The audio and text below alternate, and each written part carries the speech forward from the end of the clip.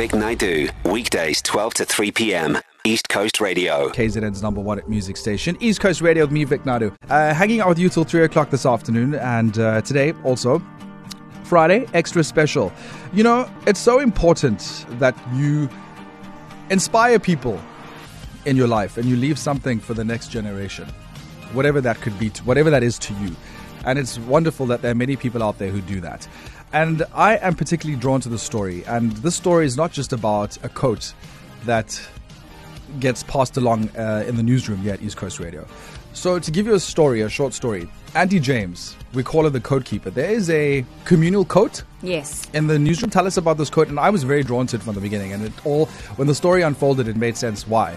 So it is very Cruella de Vil-esque. It's very Cruella de Vil. It's faux fur. Yeah. And it comes off kind of short, but it's a quote nonetheless. So I started at East Coast Radio around 2017. 2017. What a time. And I came and this coat was on a chair. It was a cold day and I used the coat. Yes. Eventually I saw that Natara was using the coat, so I initially thought it was Natara's coat. So I would ask Natara, can I please use your coat? So Natara and I would actually share the coat in the beginning. Mm-hmm. And then next thing I know, the interns at the time were also starting to, hey, could I possibly wear your coat? And that's when it began, where we started to actually share the coat.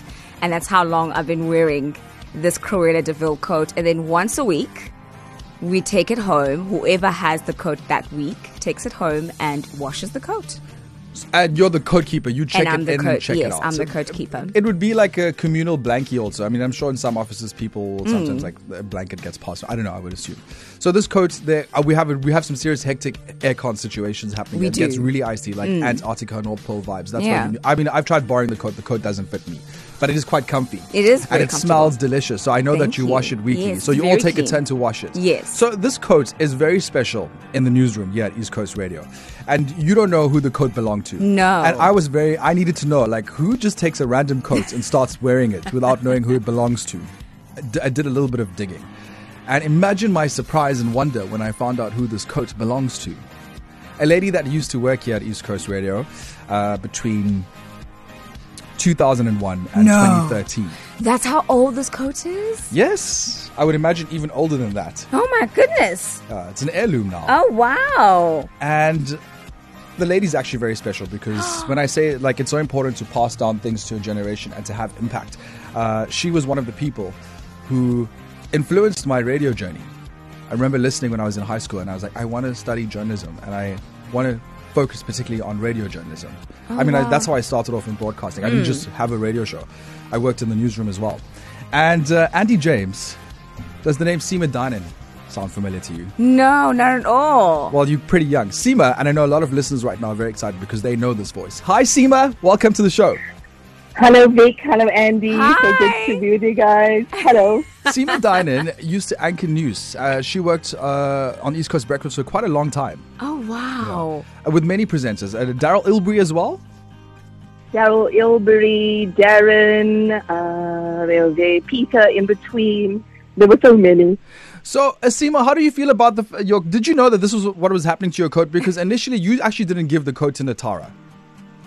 I initially, if I remember correctly, I'd given it to Wendy Nola.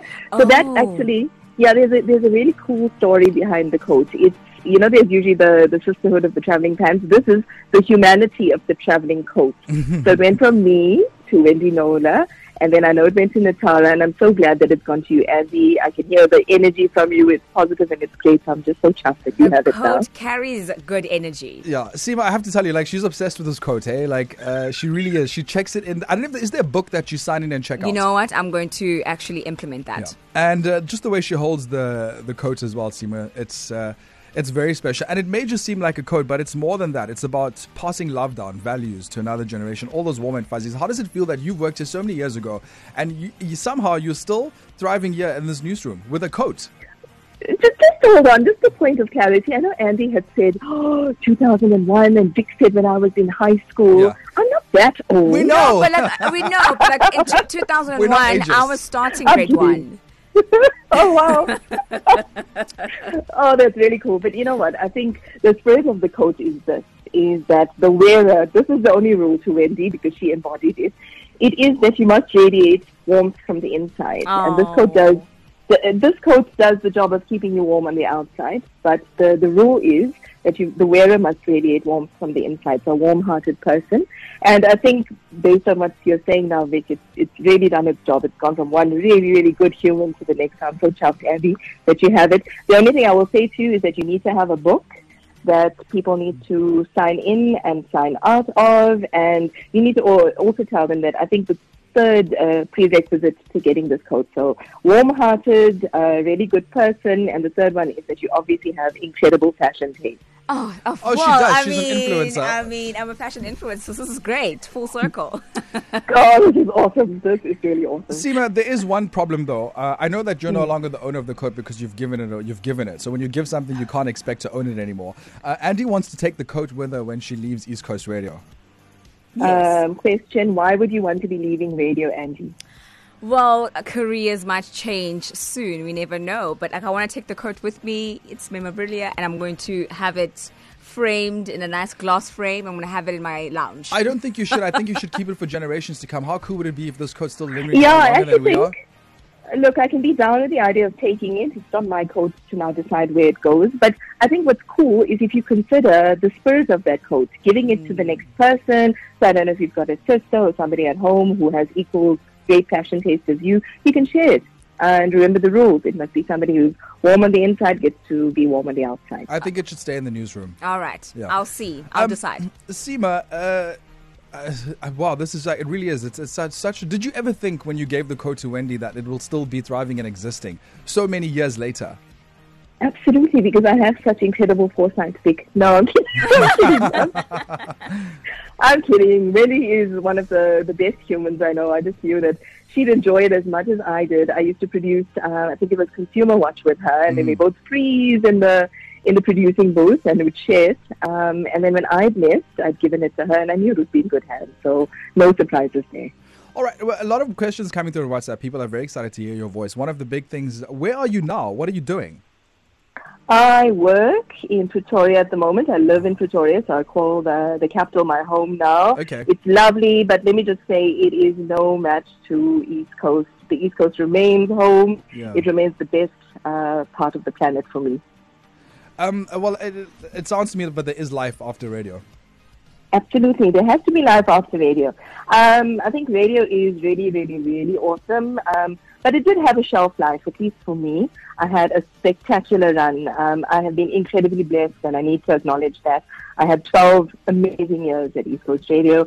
It took me from being an intern as a journalist, and I made it all the way up to deputy news editor during that time. I won prizes for journalism work, and you can feel the real impact that you have as a journalist, telling the stories of real people at the time. But when you get to the end of your career or a stage in your career where you think, well, I've achieved everything I can possibly achieve with this part of the work that I do. So at the time, I'd won what was called an MTN Radio Bright Star Award. After 12 years on radio, I was on breakfast and having the time of my life. And I thought, okay, there has to be something more. I need to do something more. And I explored what those opportunities were, and it took me out of radio. But no hesitation, radio remains a first love. When that bug bites, I don't think you're ever cured. I mean, but I do think you've done pretty well in the sense that you've caused impact. You've done that. You've influenced people and you've inspired. And even now with the coat, like I said, it's not just about the coat. There's more to it. So, you've worked with a lot of legends at East Coast Radio. What's a moment that stands out for you before we let you go? There are so many. I'm sure many people may remember the story of the rat that got into someone's, and I hope there are no kiddies listening, someone's bum. It was a cracking good story. It was hilarious. Where did that happen? That was an overseas-based story. So at the time, I'm not sure what the bulletin scheduling is now, but at the time, we'd always end with a softer story because we've been going through a period of, really bad news, and you want to just elevate the mood when you get to the end of the bulletin. And we had a story about something that was funny, and I just went to town. I made a meal out of it, as I would never miss something like that. So I went for it. Every possible pun you could think of, I managed to load it in cute. there. But I think Seema. I would say one of the highlights would be Niger in 2005. Ooh, that's where you celebrated your birthday also, right?